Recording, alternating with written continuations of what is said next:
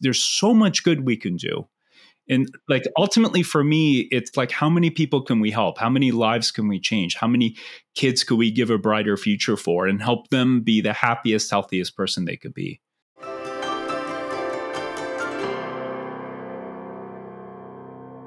How do we address some of the most common physiological and environmental issues that can be preventing our children from being able to truly thrive? When I'm working with families, the first place I always start is by zooming out and looking at the full picture and really thinking holistically about why a child might exhibit certain behaviors. But how do other disciplines, like the field of medicine, approach searching for that root cause? And how can we learn from this practice to inform our parenting? I am thrilled to have Dr. Pejman Katiraei on the podcast today. Dr. K is one of the most highly trained integrative pediatricians in the country, and he's focused on helping children with learning and behavioral challenges. Dr. K is the founder of Holistic Minds, and we are going to learn all about the incredible work that he's doing today. My conversation with Dr. K absolutely had my mind spinning in a good way, and I cannot wait for you to hear it. Hi, I'm Dr. Sarah Bren, a clinical psychologist and mom of two. In this podcast, I've taken all of my clinical experience, current research on brain science and child psychology, and the insights I've gained on my own parenting journey, and distilled everything down into easy to understand and actionable parenting insights, so you can tune out the noise and tune into your own authentic parenting voice with confidence and calm. This is Securely Attached. Hey, everybody. So today we have a guest that's a little different from some of the guests we've had on in the past. This is going to be a really interesting conversation. I'm really, really excited to dive in. Our guest today is Dr. K. You have so many interesting and very, very, very useful ways of working with families. And so can you, first of all, just hi, welcome. Hello. Hello. Can you tell us a little bit about what you do as a pediatrician and why the work you do as a pediatrician is different than perhaps what most people think of as in pediatrics generally? Yeah. So everything that happens in a child or in the human body happens for a reason. There's always a reason for everything. And in medicine, there are so many times that we just say, well, that's normal, except it's not, right? But we call it normal because we don't know what else to call it, right? The kid who can't have their hair washed because they're so sensitive. The kid who has tantrums that last 30 minutes, right? When you dissect things down, there's all kinds of things that happen that are, we can say, not optimal, right? You can see like there's something, and the parents in their heart always know like, hey, this is weird. Right? There's that kind of like that feeling in the parent's heart that says, you know what, there's something about my child that's just not right. Right? It's not impending disaster, ICU kind of thing. And that's the difference. In medicine, doctors are taught to like, if the child is about to die and end up in the ICU, call that abnormal. And anything outside of that is normal, right? And my practice is everything outside of impending disaster and really dissecting down like, why do these odd things happen that cause kids to experience the world the way they do that's not optimal, right? That's not what you see as the child that's full of vitality and full of joy and is just, they're just thriving in every regard. And all parents know in their heart, like, you know what, like my kid is healthy. Thank God. My kid is doing well. Like it's not a disaster, but God, like there is that one thing or few things about him or her that just doesn't feel right to me. And that's really where my practice kind of gets into the heart of like dissecting down these little things and explaining why these little things happen. And then more importantly, taking actions to address those things so the kid could be optimally healthy, God willing, forever. Got it. So because you are in the field of holistic and integrative medicine, functional medicine, right? If parents aren't familiar with that field of pediatric medicine, how would you just define it as different from like the wellness visits that they have with their primary care provider, who's a pediatrician? That's a pretty awesome question. So the analogy I've given to parents is it's like you hire a contractor, right? And one contractor shows up with like 3 tools, right? They've got the screw, they've got the drill and saw. And then there's another contractor that shows up with like 100 tools. And chances are the contractor that has the 100 tools will have an easier job addressing whatever issues there. I look at my practice of pediatrics as the more tools you have and the more ways you're able to see a problem, chances are the better off you are in understanding and addressing the issue. And it's weird to me that in pediatrics, we just cling on to this model of allopathic medicine, right? Pharmaceuticals are king, pharmaceuticals address everything, and the medical model is perfect. And when you just stand back, you kind of just very logically, like you say, well, God, that's kind of strange. So you're saying that all of these other models of medicine, some of which have been around for thousands of years, right? Traditional Chinese medicine, Ayurveda, osteopathy has been around much longer than allopathic medicine. Like some of these medical models, like, so you're saying all of these are useless because this conventional medical model is all that there is. And when you just look at it from that simple perspective, you say, well, that's strange, right? Mm-hmm. And my practice has been essentially to embrace everything, because what I have learned over time is there is no perfect system. Like every system has its weaknesses, every system, even functional medicine, like there are flaws in functional medicine, there are flaws in osteopathic medicine. Every system has a flaw. Now, when you start piecing all of the medical models together, right? So it's like coming in with 15 different lenses, and you look at one lens, you're like, that doesn't make the picture clear. Put it on another lens, that's still not clear. Third lens, oh, now I can see it. That's kind of my approach. And what I've done over the years is just accumulate more lenses so I can look at problems from different lenses to say, well, that doesn't click. Oh, but look at this one. Oh, yeah. Now the picture makes sense.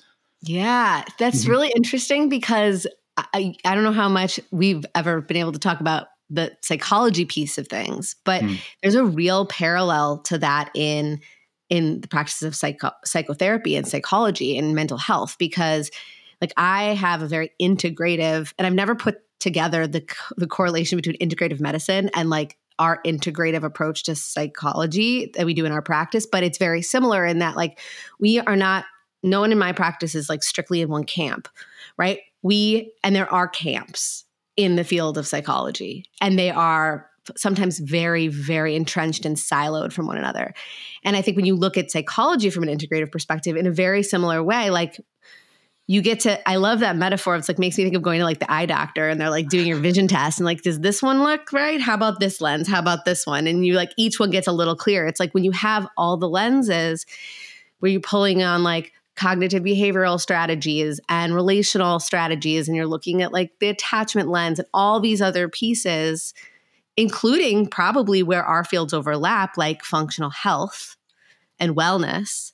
Because the things you're describing, the kid who's got sensitivities when they're in the bathtub or that's having tantrums, like those are things parents come to me for too.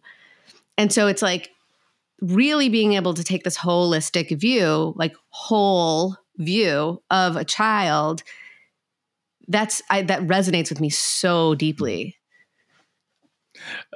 I love that. And, as you're sharing this, what really has come up for me is like, if I could dream of the perfect world, that perfect world would be a blend or marriage of psychology and everything related to mental health married to the physiology.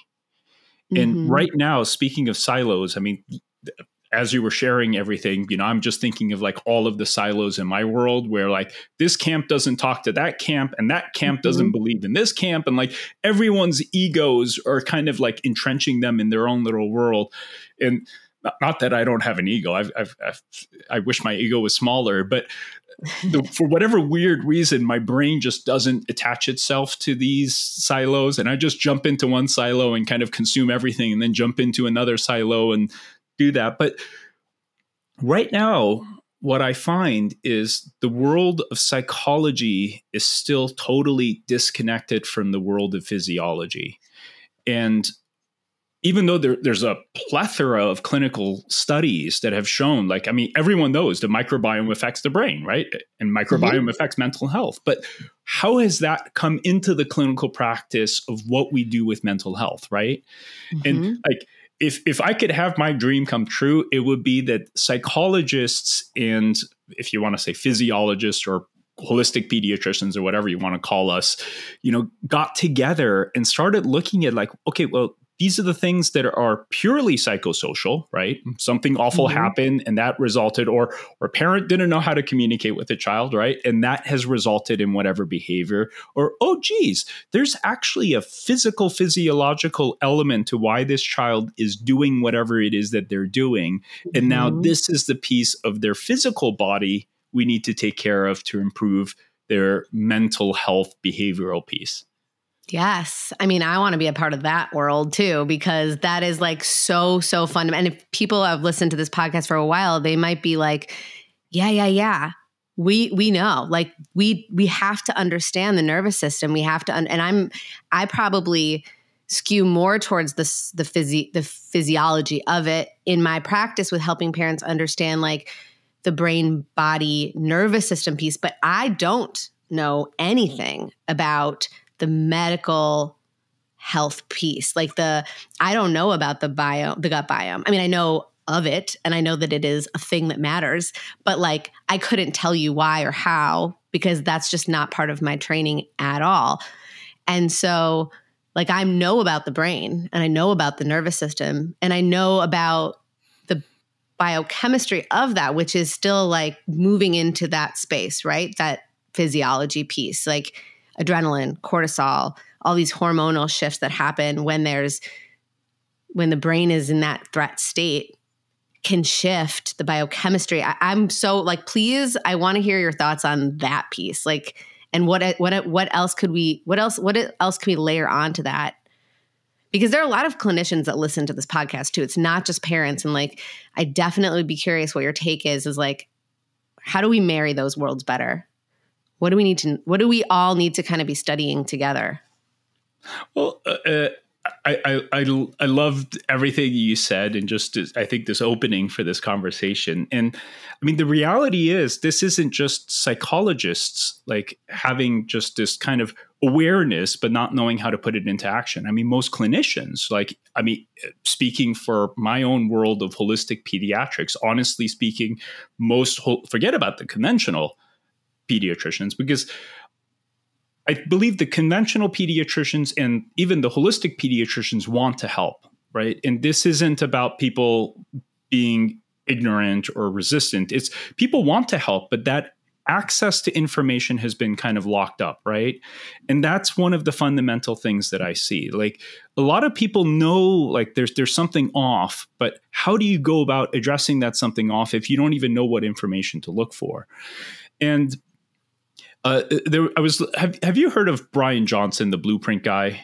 He's this guy. He's the most studied human being. Basically, he spent a whole bunch of money like studying himself. Long story short, I was listening to a podcast that he had with my friend Drew, and there was one thing that he said that really stuck out to me, which is ultimately understanding health should be looked at as more of an engineering problem rather than anything else. And when he said that, I'm like, that's friggin' brilliant. And, right now in medicine, we've got this kind of conformist, like, locked in mechanism where unless something has been, definitively proven, you just don't go there.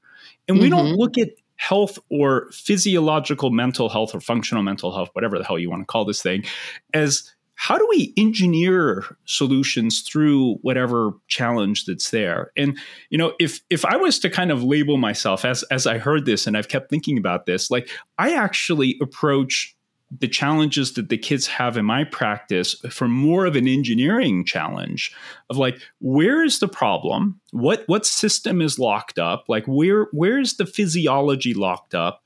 And then based on that, what tool or method can you use to unlock that system to then get that system to run well, or systems to run well, to then restore the health, which then restores the mental health? And in approaching problems in this way, like, one, it's been a hell of a lot more fun for me. And two, the outcomes that we've had are just, at times borderline weird, where I'll give you an example. There was this beautiful little kid, regressive autism as the child was labeled, like lost language in 19, 20 months, had very few words, kind of disconnected.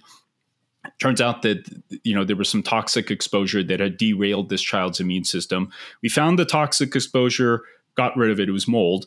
Family moved out of the home. I gave them a few things to stabilize the child's immune system and really at multiple levels just get that child's nervous system to function better. And I think it was like 6 to 8 weeks later, child starts saying words, starts making eye contact, starts going up to the parents and like giving them hugs, and like socially became actually engaged and connected to the parents. And like the mom and I were both crying on the call because like it was the coolest thing you could possibly see. And it's just, how do we really engineer our way through these challenges and start understanding, like, why are these poor kids stuck? Whether it's as extreme as something as autism, or the more subtle things where it's like, things are off, but I don't know what the heck that thing is. Right. And I imagine, like, one, that's kind of incredible that you could like pinpoint that problem by looking at like, okay, well, we have to look at it from angles that are different from where we are originally going to go. Regressional autism, right? That's the initial quote problem, but that wasn't really the problem, right? So if we just take it at face value and try to treat that first layer, we might miss something. What are your tools for kind of saying, okay, well, here's the first thing we see, but what could be underneath that? And then what could be underneath that? Because I imagine like this, in this kid's case, you peel back the layers, you got to the core issue, which in this case sounds like it was mold or some other, environmental toxin. Is that how you always do it? Do you always come to the same place? Do you always end up at the same place? Is it totally different for every situation? And like, what's the mechanism by which you peel back the layers? How do you know when you've hit it? Really good question. And, I'm sure, like with you, when you approach your patients, you start kind of doing an inquiry, right? You start poking into different areas and you start trying to understand what is the lay of the land, right? Mm-hmm. Essentially, that's what I do. I create this blueprint of the child, and I literally essentially start scanning every single system within their body. So what is their sensory experience of the world? How, like, it's not just how does this child do socially? It's, okay, if they go into a crowded environment, how do they do? When they go to the beach, how do they do? If you wash their hair, how do they do? What is their experience of clothing? How does the experience of food in their mouth? Because that actually tells you a lot about that child's sensory makeup. The kid that they will eat a handful of crunchy foods and nothing else, and as soon as you put something either extremely chewy or dense or slimy, that kid is like, no, thank you. That's a sensory experience. And we don't look at things in this way, right? We just say, well, some kids are picky eaters and some kids just don't like their hair washed. Some kids just don't like to go to the beach, and it's just, when you look at this, we just normalize all of these things as, well, this is just how some kids are. And we just do that for everything. Right. So what I do is dissect these things down. And sometimes the parents think I'm like nuts because you're like, why are you asking this? And it's not even just how the kids are doing. It's like, okay, mom, how are you doing? How's your memory? How is your energy? How is this? How is that? And in doing this, I'm creating this really detailed blueprint of, how is the child sleep when they wake up? How are they happy? Are they grumpy? Do they get dark circles? In the older kids, like that can actually articulate, do they dream? Do they dream in color? And all of these things actually tell us details of how that child's physiology is working. So by asking these questions, we're essentially creating this map of the child's inner workings, right? It's kind of like you plug in the computer in the car and it gives you the detailed like printout of like, okay, here are all the systems, here are how they're doing. That's essentially what I'm doing. And then once you create that picture, then you say, okay, these are the systems that are off, right? This system is off, the mitochondria is off, the gut is off, blah, blah, blah, blah, blah, blah. Now, what is underneath that? And that starts then getting into, where has this child lived? Like I've had families where, they're like, yeah, every summer we go to Long Island or wherever, and we spend X months and the kids are running in the woods. I don't know if Long Island has woods, but like they're on the East Coast, and 2 months every year they're running in whatever forest with their friends. And I'm like, well, there's a lot of ticks over there, I imagine. Yeah, we have to pick off ticks well, Jesus, that could be Lyme. I've had families where, so tell me about where you live. Yeah, we're in wherever agricultural belt, and there's a commercial farm like across the street from us. So what happens? Yeah, every day there's a tractor spraying glyphosates on these crops. So what happens? Yeah, with glyphosates just come right into our window. You could smell it. Like it's not like, hey, do you eat organic or not? It's wafts of pesticides are getting sprayed into the pregnant mom's face and the baby's face as they're living. And like I had one family, they're like, yeah, in our community, kids play with glyphosates because they think it's fun.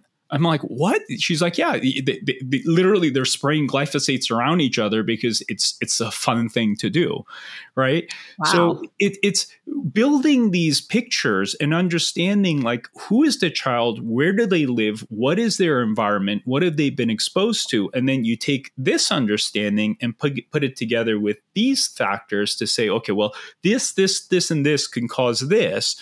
And now here are the steps we can take to address these issues. And that's what makes this, I think, fun, because there's so much good we can do.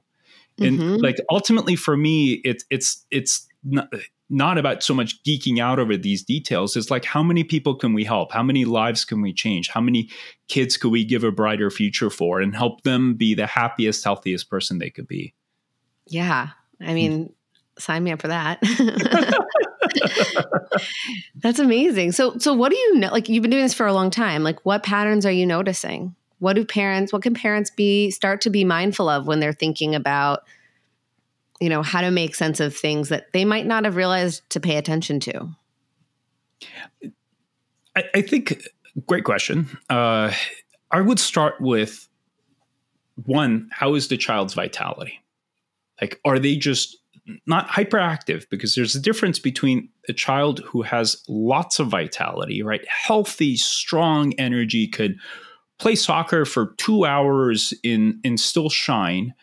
And as a extension of the vitality, children who have vitality just have this joy that just permeates out of them because they just feel good, right? There are kids that just feel good. And like, I'll give you an example. My daughter, she unfortunately got my makeup, which is this kind of physiological, fragile mess where if we're taking care of, we're good.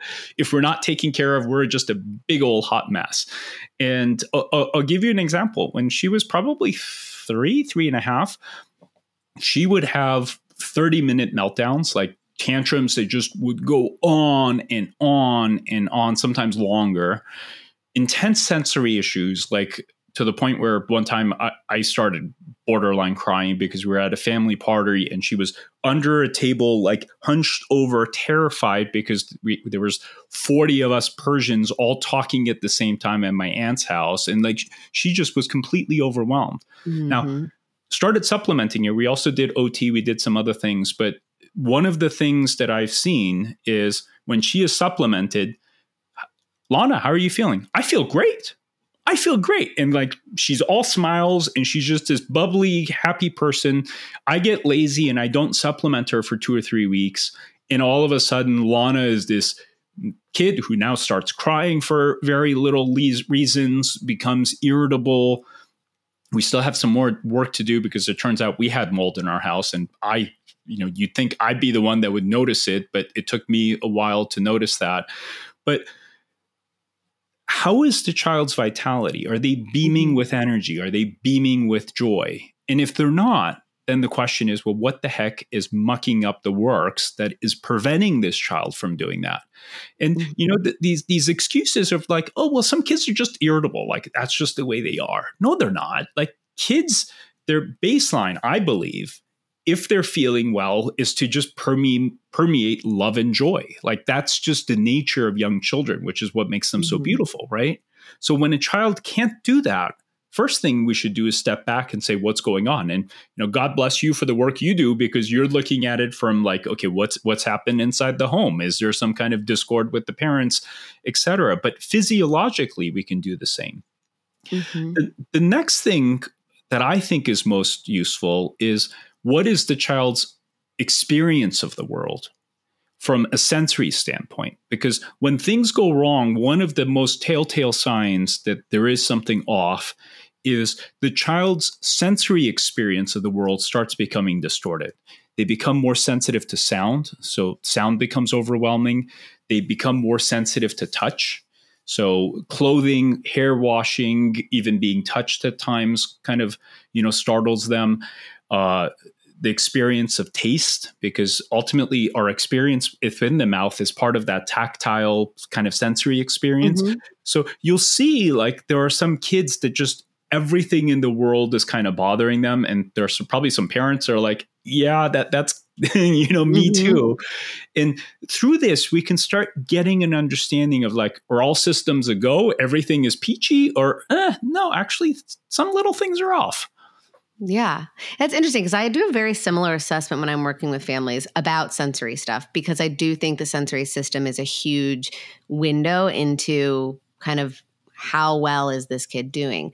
It interestingly, like obviously we have different angles that we're working on from, right? So when I'm looking at the sensory system, I'm thinking of it in terms of like, yeah, when a child is agitated all the time, when they're irritable all the time, it's a good indication that their sensory system is having a too big of a load to handle. My then sort of what do we do then kind of thing is sensory regulation. But it sounds like what you're actually doing isn't regulate the sensory system. It's figuring out why is the sensory system being overloaded. And I'm curious about that. Can you tell me more about like that piece? Yeah. I'm happy you're asking. So it was probably 6 years ago that I got introduced to the world of, sensory integration and occupational therapy and all of that. And I'm a big fan of it. I mean, both of my kids have had it. I think it's awesome. The one thing that never really became clear to me, and I'm one of those that just likes to ask an annoying number of questions. As I was working with all the OTs and got into the literature and started reading their papers, the thing that was weird to me is like, well, where the hell does this come from? And everyone says, well, like, it's just a lack of coordination and integration, and some kids just don't crawl. Until you look, you're like, well, that kid crawled. And that kid, and my son is a perfect example, because this poor little dude was also exposed to mold, and he crawled perfectly. He's really well coordinated. Like, there are none of the things that the OT world describes.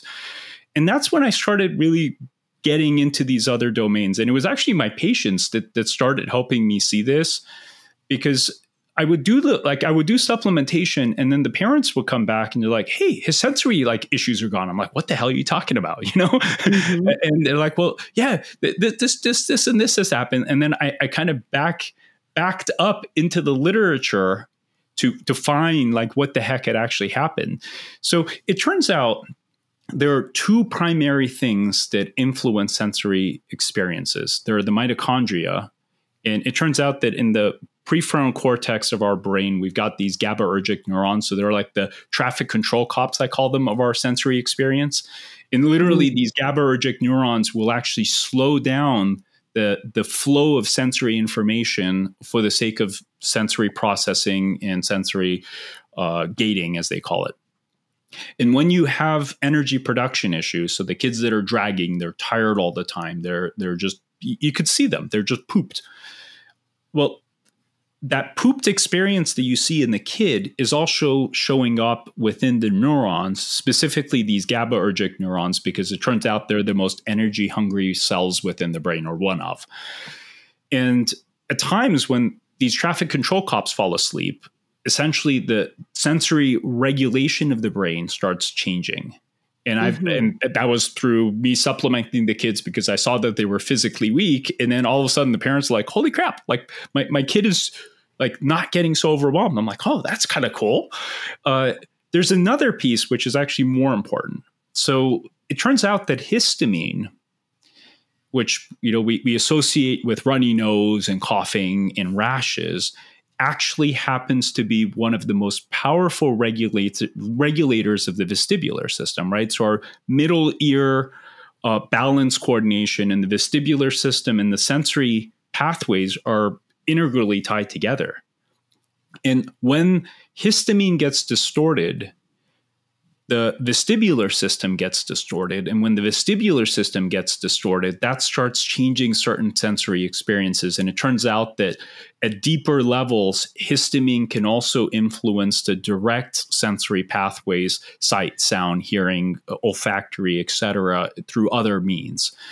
And I'll give you an example. We have this one beautiful guy, was doing awesome on the spectrum. We did a few things. We controlled the exposure. Runny nose, coughing went away, started becoming more calm, started being more just comfortable and happy. Family went to a home. It was a cabin in Lake Arrowhead. Lots of dust, turns out probably lots of mold. Within 2 days, runny nose congestion came back, and all of his sensory issues and anxiety just shot through the roof, literally at the same time.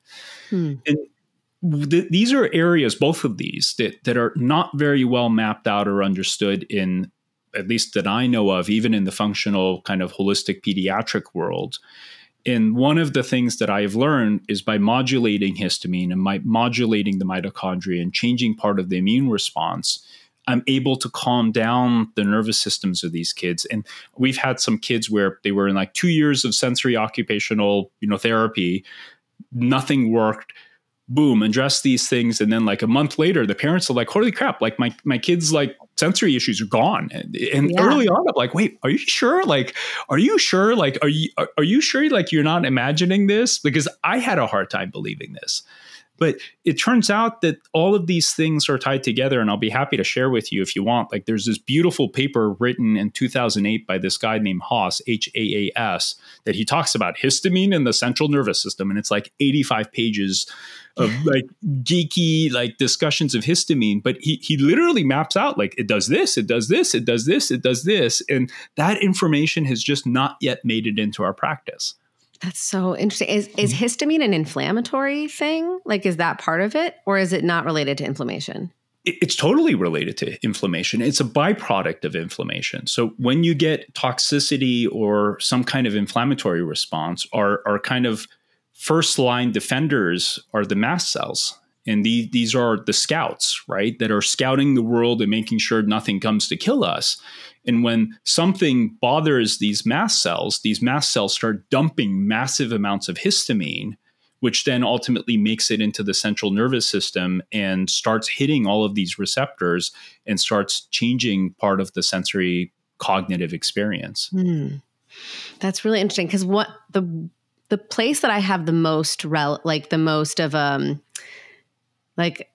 I always think about like when you're taking a new information, right? Brand new information. Sometimes we don't have a bookcase to put it on, right?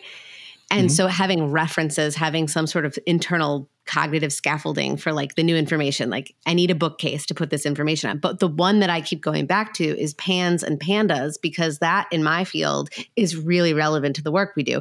And for people who aren't familiar with that, it's when a kid gets strep throat and then all of a sudden we see this like onset of OCD-like symptoms. And does this fit into this at all? Like, is this related to the same idea? 1,000%. So first thing is kind of talking about the bookcase.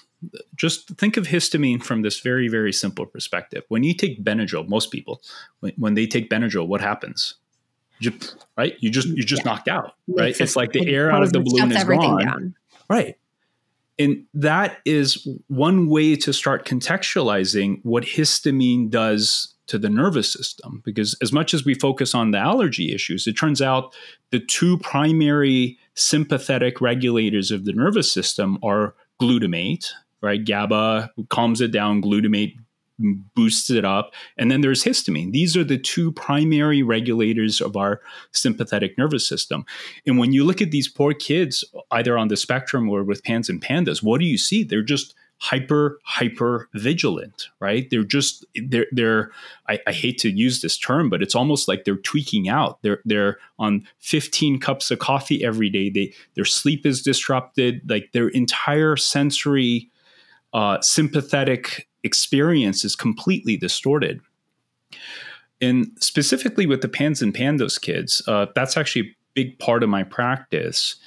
And what's really weird is we blame strep as the primary causative factor. And it's not to say in some kids it's not. But then what you also see in the literature is you can also have cases where there is no strep found, but it is still strep even though you can't find it.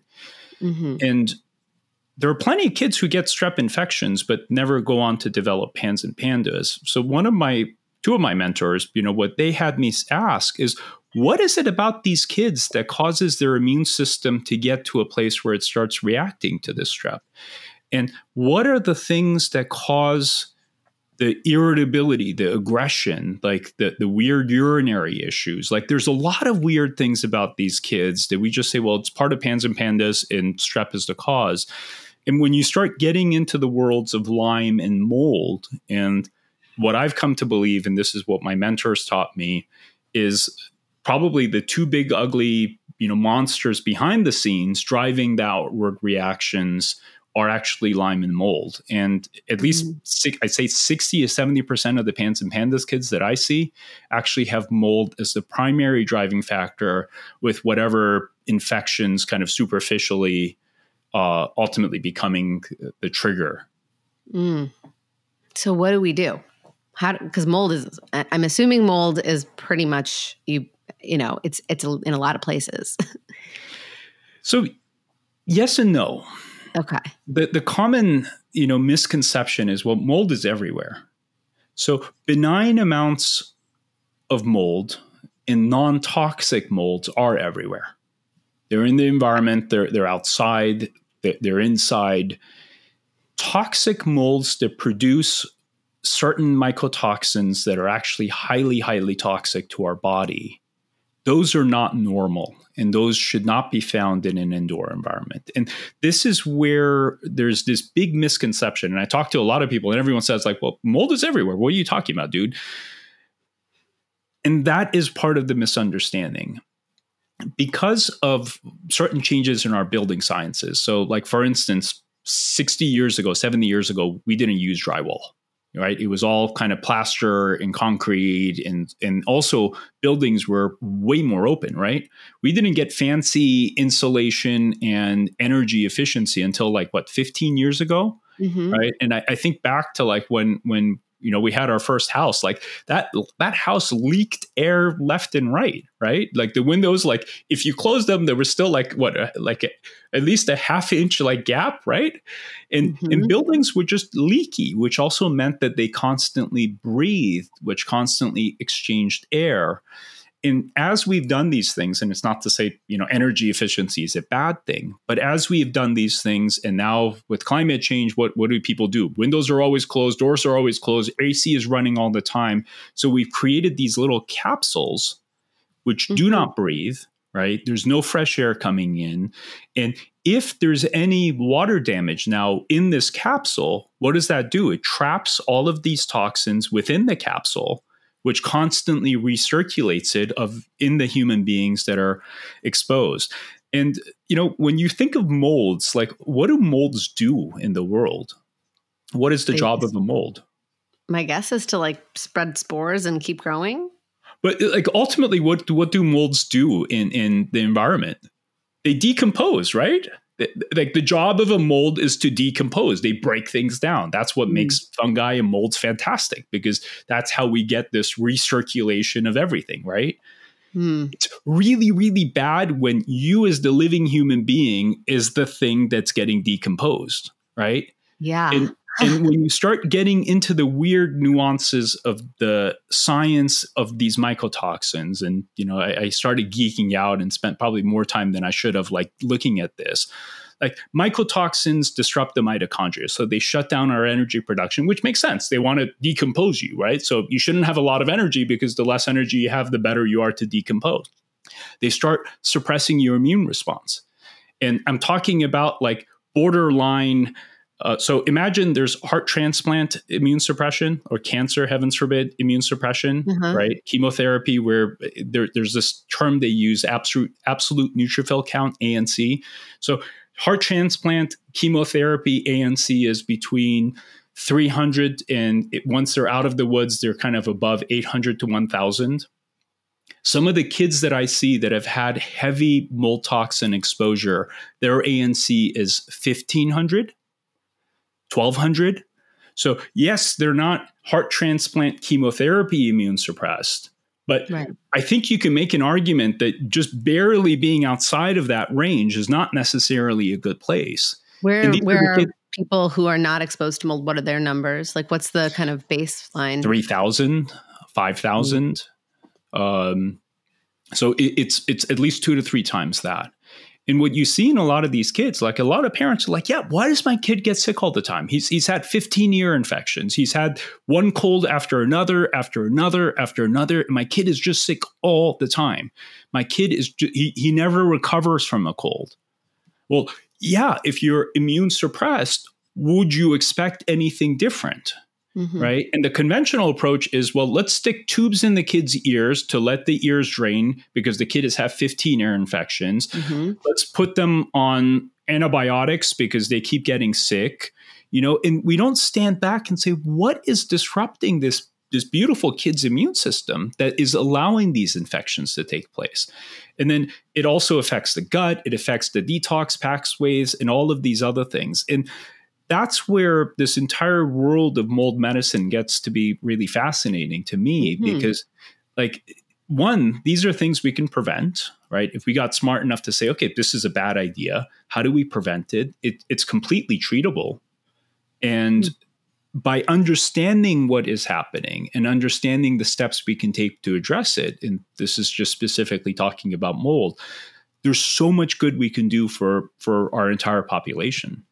Yeah. So I didn't know that there are different types of mold and that, yes, there's mold, whatever, but not all of it's toxic. How do people test for that? An easy way. So there's these dust tests you can do. And there's actually a company called The Dust Test. And I have no affiliation with them, but I'm friends with them. They actually have a system where you buy the test, they send the kit to you, you test the house, and then you send it to them and they'll help you analyze it. That same technology is available through other companies. So if people do a search for ERMI test, there's a whole bunch of other companies, EnviroBiomics, Mycometrics, that all do the same thing. And basically it's direct to consumer. And basically what you do with this is you gather the dust in your house and you send it off, and they run a DNA probe on the dust and they check to see if there's funky amounts of the problematic molds in the dust, right? Because either your home is clean and there's a little bit of dust or a little bit of mold fragments, right? But these are not like dangerous molds. These are you've got the beautiful plant and that plant is dumping out some mold, or you've opened your window and there's some mold coming from your garden, but nothing exciting. Or, holy cow, no, there's like the classic black mold, Stachybotrys. Like Stachybotrys does not come from the environment.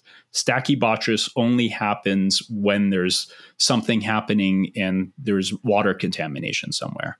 So these tests, and they're very simple. It's either yes, there's a problem, or no, there isn't a problem. And through that, people can get an idea of what's going on. Okay. So I have 2 follow-up questions.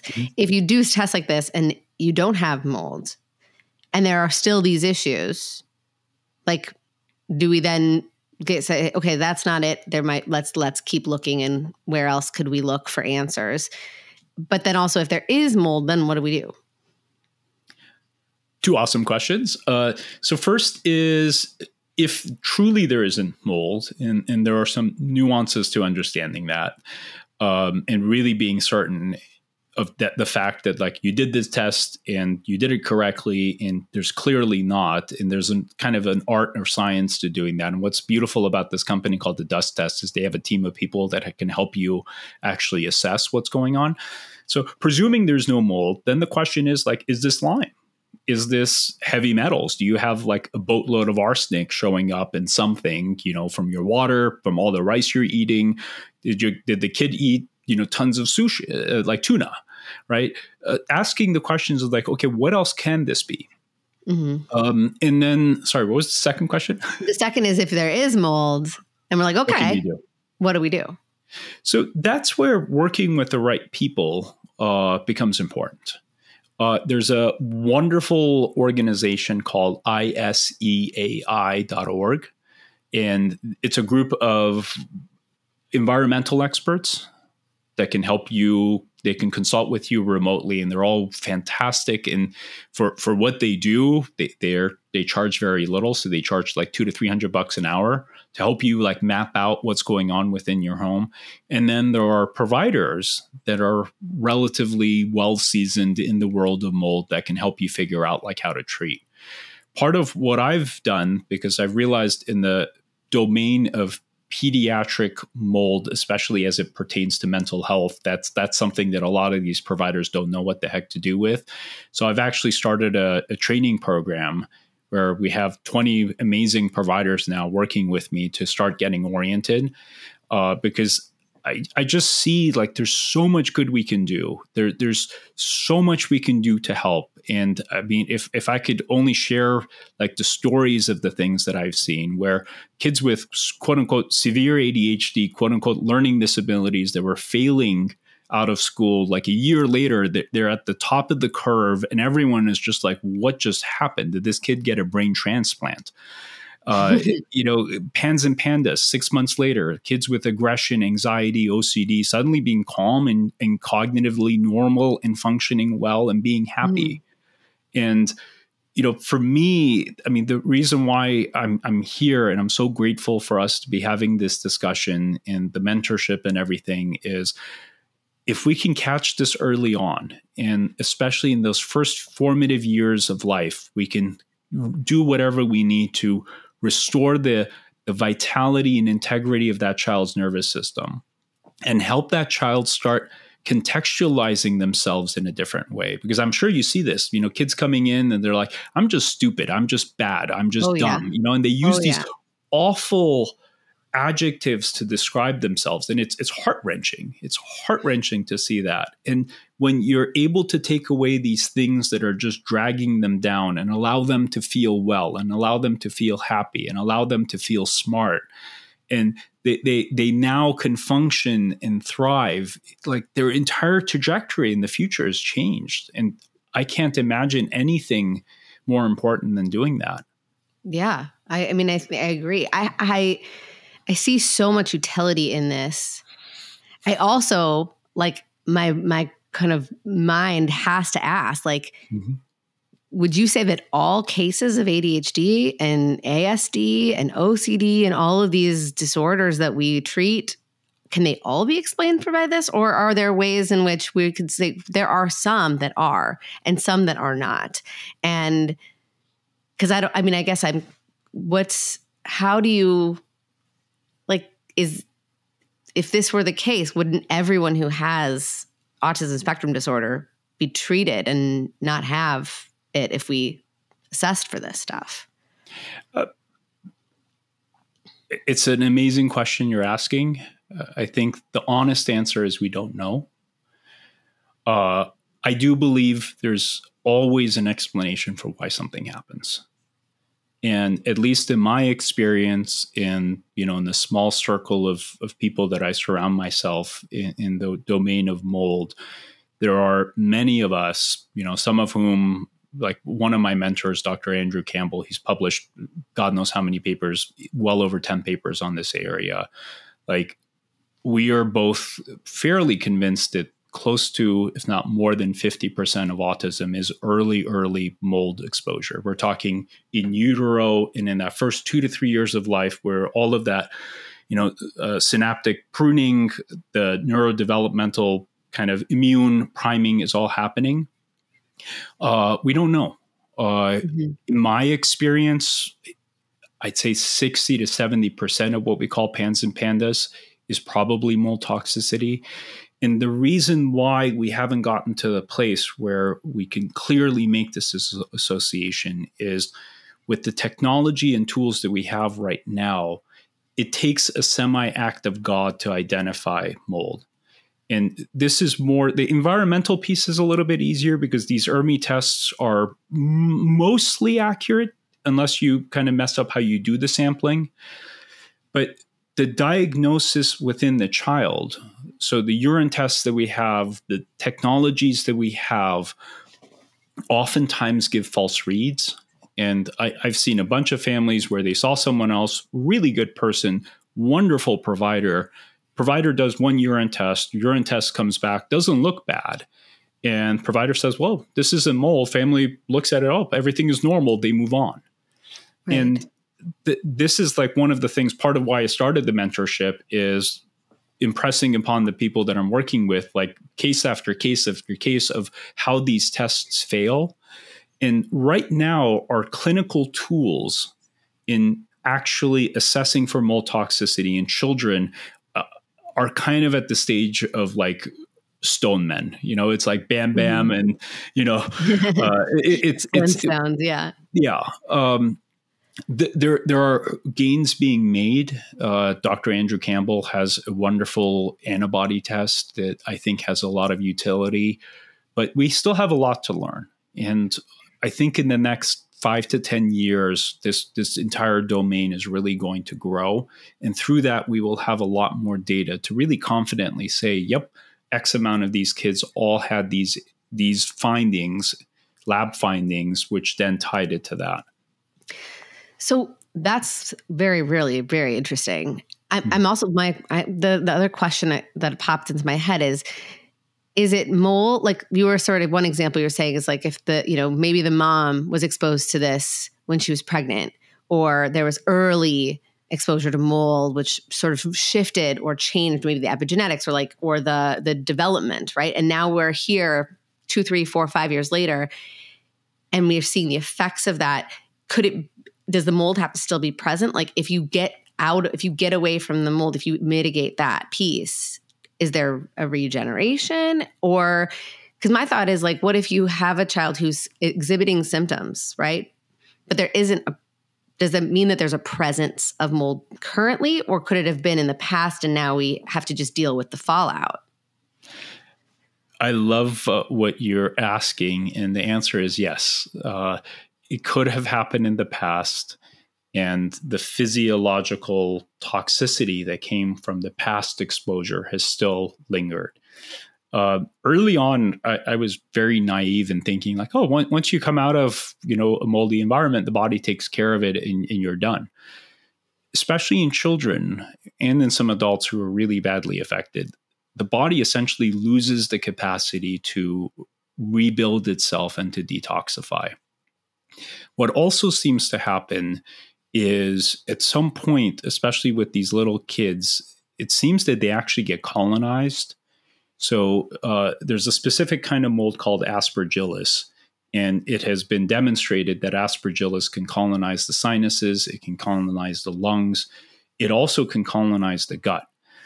The conventional look is, when you talk to these specialists that are like, look at these things called the microbiome, and you say, hey, microbiome specialist, can Aspergillus colonize the gut? And they say, well, no, my paper says it can't. Except what was their paper? They looked at healthy adults, right? 30, 40 something year olds, super healthy people that got exposed to mold for a very brief period of time. And yes, in that scenario, mold doesn't colonize you. What no one has looked at is what happens when you get this little baby who's had these toxin exposures in utero. And think about like what these things can do to the gut. Where did antibiotics come from? Molds, right? Penicillin came from Penicillium. It's a type of environmental mold. So if a baby was exposed to these antibiotic-like compounds in utero, and then they're born and they're nursing, and mom has these toxins being released in her breast milk, which baby is getting, which further disrupts the gut of this child. And now they're living in this moldy environment. And babies, once they start crawling, what do? They stick everything in their mouth and they're inhaling all that dust, which has the mold. What we think happens, we don't know for sure, is through all of that, these babies can actually start getting colonized and the mold actually starts setting up shop inside. So now they had the toxins that they can't clear, and now they've actually got the same mold inside their gut, which is producing an ongoing level of toxicity, and that's what keeps them stuck. Okay. And so how do you treat that? Great question. It's the treatment of it is actually the least complicated part. You basically use some things, whether pharmaceuticals or herbals, to start clearing out the gut. You build up the gut, and then you use certain things like clay, charcoal, or pharmaceuticals to basically start pulling the mycotoxins out. Like the treatment part of it is actually the easiest part. It's identifying that this happened. Yeah. Being sure that this child was actually affected. And then most importantly, making sure that the environment that they're currently in is as clean as you think. That is actually the hardest part, because that is where things can fall through the cracks. And what I've seen in a lot of my colleagues, for instance, is they miss the exposure of the mold. And it's so ridiculous. Like I had one family living in this beautiful home that was more expensive than my brain can comprehend. It was big enough to the point where it had 8 air conditioning units. Like, I don't know how you have eight air conditioning units, but they did. It turns out that the only air conditioning unit that was feeding the children's bedrooms happened to be the one that got contaminated and had mold inside the coils. So every time that air conditioning was running, and this is a family that liked to have their temperature a certain, setting, so windows were generally closed and that AC was running more often than not. And mold toxins were just constantly getting pumped into just the room of those kids. And it was to the point where you're like, are you friggin' kidding me? I had one family where their beautiful built-in refrigerator, for whatever reason, got funky and moisture was trapping behind the refrigerator. And every time that refrigerator was running, mold was just getting pumped out. Rest of the house was fine, for the most part. Oh. So it's hard. It's the craziest things that you would never imagine. Like I had one other family.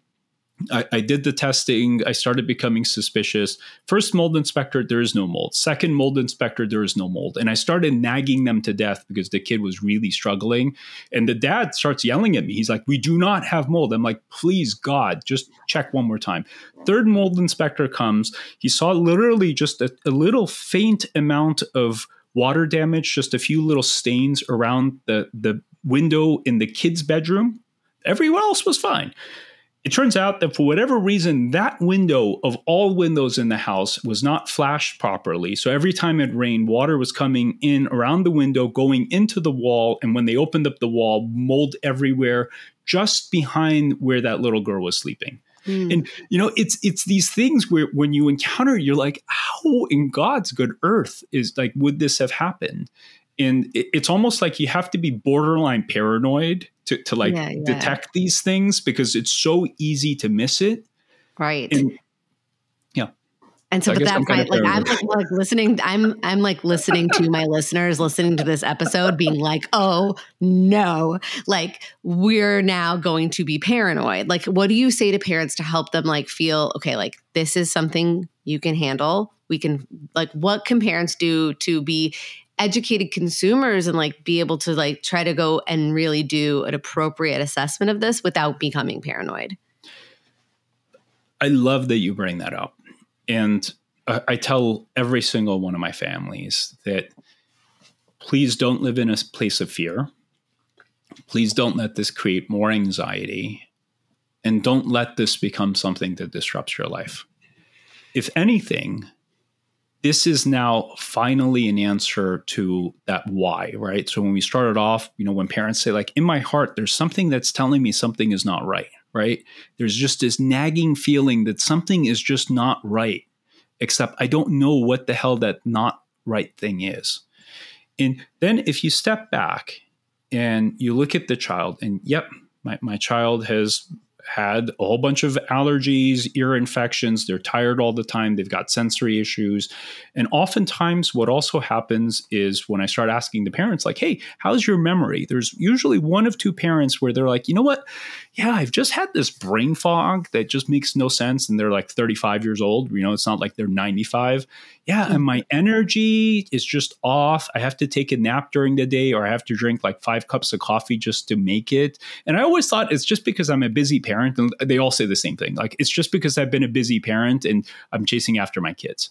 Right. So as you form this picture where you're like, yeah, this picture kind of fits, that's when you say, like, okay, maybe we now have an answer to why it is that our family has been struggling.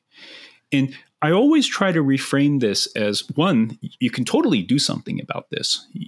This is all fixable. This is all treatable. This is all like 99.9% of it could be fixed. It's just a matter of getting to a place of understanding.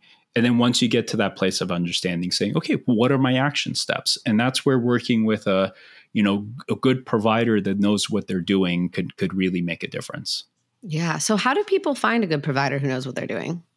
I'm assuming, one, how do people find you in your practice? But I don't know if you can practice outside of state lines. I as a psychologist can't. How do people get connected with someone who knows what to do in these situations? First thing, there's that organization that I shared, ISEAI. So they have providers everywhere. They have providers literally around the world, in the US, and for just general mold medicine, these people are awesome. ISEAI also has environmental experts. And if you just go and as you click get help, there is find an environmental expert, and these people can guide you on actually doing the testing of your home and figuring out is there something there? And if there is, what do you do about it? So I would say that's first and foremost the number one resource. Part of what I have done is, the more I've had these conversations, the more apparent it's become to me how much of a need there is in the pediatric domain. And that's part of why I started this mentorship program, because it can no longer be about me. And I don't want it to be about me. And I don't want it to be about my private practice, because I can see one new person per day if I'm lucky. Mm-hmm. And that's not how we bring about change. So part of what I've done is we've launched this system called Holistic Minds with a W. And Holistic Minds is a platform that actually starts capturing all the data and processes the data, starts gathering all the information that's necessary to allow providers to become more effective and efficient, which is one of the things that keeps us from serving and helping more people. And then on the other side, we've got these clinicians that are in the process of getting trained to actually come on board and serve these families. And within the next month to two, we should have the providers actually ready to start helping people, because that's how I see us really changing things. That having hundreds, God willing, thousands of people that are really good at doing this, and they can spot the information and do it efficiently and effectively to really help as many people as possible. Yeah. That's amazing. Well, we'll definitely link all of that in the show description and the show notes so that people can find it. And if people want to just connect with you, follow the work you're doing, is there anywhere else that you want to direct them to where they can follow along? Sure. We have an Instagram account, at Holistic Kids. So WHOLISTIC Kids. That's kind of the social media piece of it. And that will be another place. But what's really coming up for me in my heart is there's so much good we can do for so many people out there. And there's such a brighter, beautiful future we can create for so many kids and adults. And there are so many things that right now we just say, well, that's what it is. And I'll give you a personal experience, which was weird to me. So one thing we didn't talk about is how inflammation changes the fear response. Mm-hmm. And over time with the work that I've done, I've become very mindful. And when my anger response kind of comes up, I'm like, oh, there's my anger, deep breath, calm it down. So in the process of treating these kids, I took something to calm down that specific part of inflammation that drives the fear response. And the weirdest thing was a week later, like my anger was kind of non-existent. It was so strange where I would I would encounter scenarios and say, I don't think I'm going to react right now. That's not helpful. And why I'm bringing this up is there's so much we can do to help so many people live healthier, better, more productive, just beautiful lives. And I'm so grateful that you're facilitating this conversation and you're creating this space, because that's how I see change coming, through more awareness and information. Yeah. I mean, I'm like lots of light bulbs are going off in my head right now. And I'm just like, we'll have to talk offline a little bit too.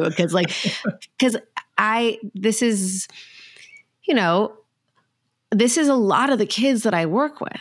I have a very specific number in my head right now being like, okay, I think we need to kind of explore this as at least a rule out. Like we need to make sure that we're looking at this piece too.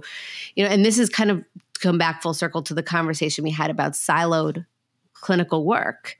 If we layer the work, if we layer the knowledge we have, if we layer it and integrate it together, like that is probably the answer to a lot of things, because people don't always know who to go to. They go to the clinician, the provider, the specialist that makes the most sense for them in that moment. But if that provider can have a network of information, then they're getting all the minds. And that's really critical. So I'm super glad to have this conversation. And it's really, really interesting. Thank you. Of course. And, by marrying these worlds, like how much easier does your job become, right? If that child is now centered and reasonable and rational, like how much more effective can you be in the work that you're doing, right? And part of this holistic minds is really, how do you help providers see their blind spots, right? How do you help them see what they don't know to see, to then empower them to make change in areas they don't even know to make change in? Yeah, 100%. So this is, I think, the beginning of a conversation, right? Like this is I'm sure there's so much more, but this feels like a very nice starting point and I hope that parents who are hearing this and are like, this is something is resonating, to just look into this as a possibility, right? It's not to say that there aren't lots of ways of coming about it, but like, at least check for mold. Like what's the harm in at least just checking that? And will certainly be something that I'll add to my differential process as well. So thank you. You're most welcome. Thank you for being so open to this and just creating the space for us to have this wonderful conversation. Happy, very happy to.